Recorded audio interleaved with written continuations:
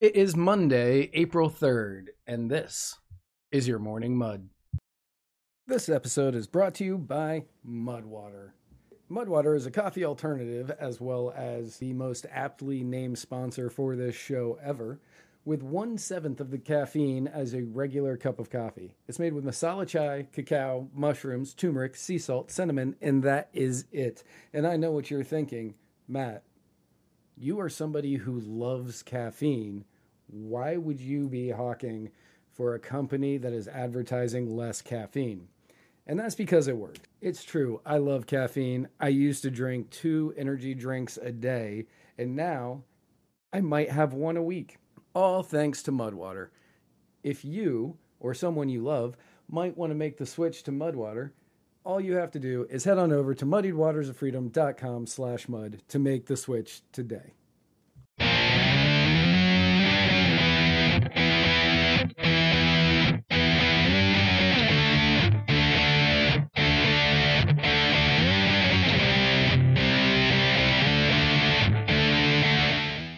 Good morning, everyone, and happy Monday. This is Matt Wright, editor-in-chief of Muddied Waters Media. Hope everybody out there is having a great day. Hope you had a great weekend. Let's get into a little bit of what went on over the weekend. On Friday, Douglas Mackey, also known as Ricky Vaughn, was convicted by a federal jury in Brooklyn of the charge of conspiracy against rights, stemming from his scheme to deprive individuals of their constitutional right to vote. And this is from justice.gov, that sentence. And I have so many issues with the way that sentence is worded, because at no point was he attempting to deprive individuals of their constitutional right to vote. I don't agree with what Mackey did. I don't agree with what Mackey did. I don't think that what he did was proper, and I don't think that what he did was, something that people should be doing. But at the same time, it wasn't illegal. He made memes, he made jokes and put them out on the internet, and people bought them. People thought that they were real instead of satire. Was he doing it in order to take advantage of a situation? Yeah, absolutely. But it was still a freedom of speech. He wasn't doing anything that was illegal. There's nothing illegal about what he did. So the trial lasted 1 week. And when he is sentenced, he could face a maximum of 10 years in prison for putting out images online saying skip the line, vote from home. U.S. Attorney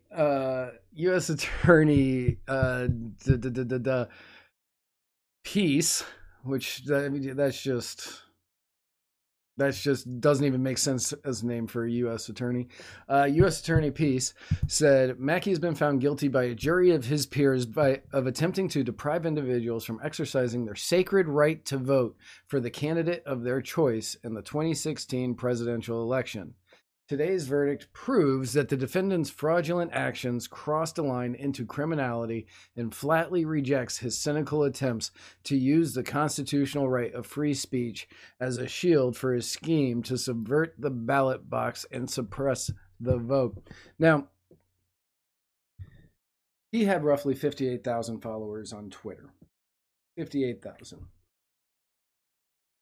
That's not a lot of people when compared to the number of people who can vote in the United States.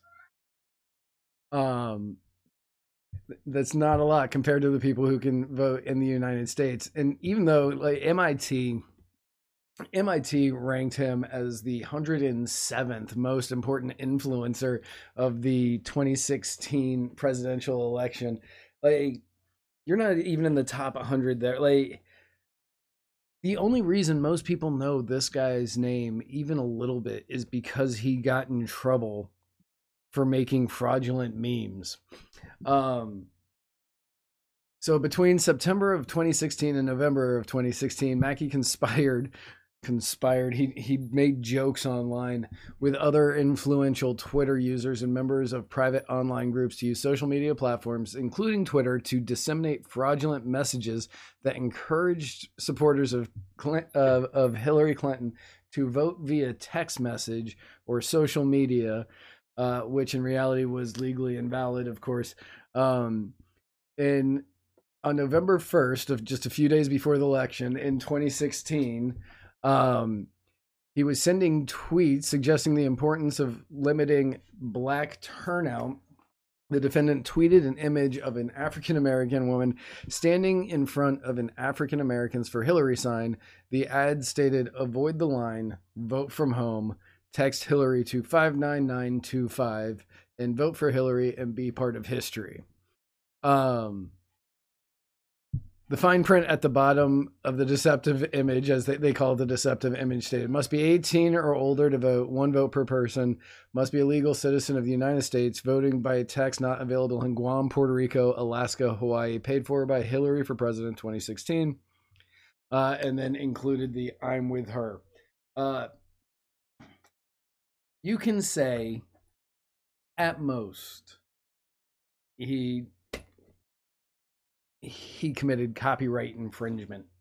Like, he violated copyright infringement. But to say that by tweeting these things out from an account, I know people personally with 58,000 followers who tweet out the most horrendous stuff, and they aren't being arrested for trying to subvert elections. Most of the time these things are tweeted and put out not to just to see if it gains traction, just to get like some sort of name for yourself. And the thing that makes me more concerned about this is, okay, he was tweeting stuff out that were false, that were trying to falsify the elections. What about all the things that, say, Donald Trump tweets out trying to falsify the elections, or that Joe Biden tweets out to try to falsify the elections? For instance, in 2022, right before the midterm elections, Joe Biden tweeted out and spoke everywhere that he was going to cancel student loan debt, and it was finally here, even though he legally knew he was not going to be able to do that. But yet, he did that to try to get people to vote for the Democrats. One could argue that what he did, knowing that it wasn't legal, was just as bad as Mackey saying, "Tweet from home, text Hillary to 52265" or whatever it was. That is just as bad. He knows that that's going to fail in court. He absolutely knows it's going to fail in court, especially because he was doing it under the he knew he was doing it under the Emergency Act from COVID. So he was like, because we're still in this Emergency Act, we need to do this for people who have these debts so they can save some kind of money. But now that they've voted that the emergency has been shot down, his executive order holds absolutely no weight. So how is what Joe Biden did any different? How is it when Trump talks about how he's going to, drain the swamp and then, doesn't? How is that any different? At what point do you draw the line saying, okay, well, this guy, he was using his free speech rights, but he was trying to change the outcome of an election. So he needs to go to jail for up to 10 years.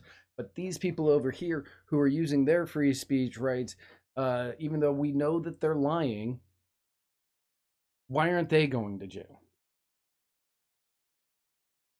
Somebody make that come together for me, because it doesn't make sense. This is a hatchet job. And I bet this isn't the last we're going to see of this. I think this will get, this one, I believe, will go to the next level and eventually possibly be at the Supreme Court. But I don't think this is the last we're hearing of this one.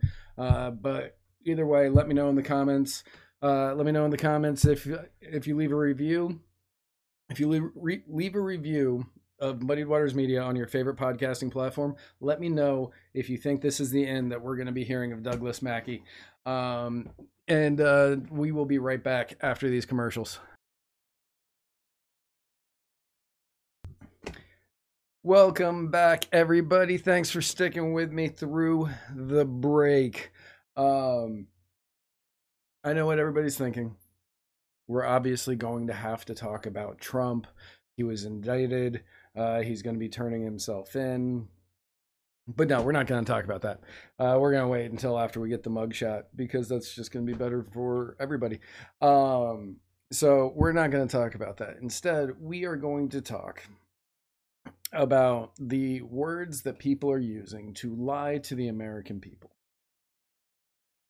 And these words are obviously weapons of war. Now, over the weekend, we've heard weapons of war a lot over the course of the last 10, 15 years, mainly when people are talking about AR-15s. This weekend, there was a slight ramp on those as many op-eds were coming out saying that AR-15s are weapons of war. Here we have weapons of war are too easy to obtain. Letters to the editor. This is what makes the AR-15 exclusively a weapon of war. Opinion. The AR-15 is a weapon only for war. And how a weapon of war has worsened the mass shootings epidemic. AR-15s designed for maximum killing in combat are ever more popular with mass shooters. All of these have come out in the last 4 or 5 days from the time that I recorded this. Now, this, of course, is being fueled and stemmed by numerous people on the left who will refer to AR-15s and other semi-automatics as weapons of war. Now, a lot of people don't understand semi-automatic. That means you pull the trigger, you get a bullet. You pull the trigger, you get a bullet. It's like a slot machine. You pull the handle, you get a spin. You pull the trigger, you get a bullet. That's a semi-automatic weapon. Fully automatic, you pull the trigger and you will launch your entire magazine in just a few seconds. And right now it is very difficult to own one of those. You can own one, but it's very difficult, and it's not really worth the hassle unless you just want to do it illegally. And I'm not saying you shouldn't do that, but people on the left are constantly calling the AR-15s weapons of war. Now, here we have Joe Biden speaking to America, and he says, we have to do more to stop this gun violence that are ripping communities apart and ripping apart the soul of this nation, to protect our children so they learn how to read and write instead of duck and cover in the classroom. We need to act. These are weapons of war. Then, because he's Joe Biden and he feels he needs to pander to people that he can't really pander to, he goes on and he says, I'm a Second Amendment guy. I have 2 shotguns.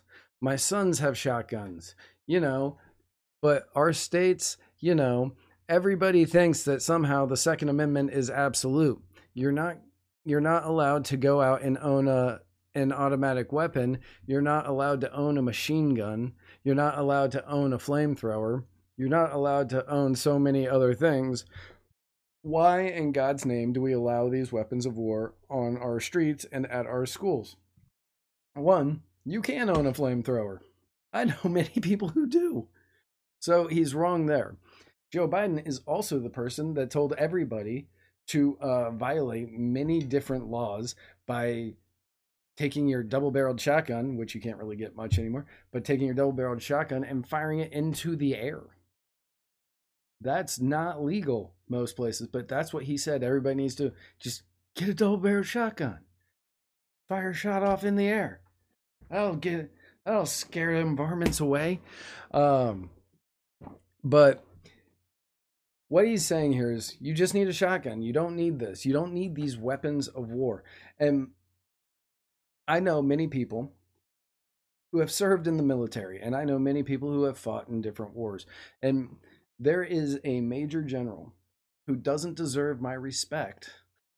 But there is a major general who will say that yes, the AR-15 is a weapon of war. And if you find the articles that talk about it, they say this major general he's loved by the troops below him. And you know, when you're a major general, yeah, you're loved by the troops below you because they're forced to love you. They are absolutely forced to love you as a major general.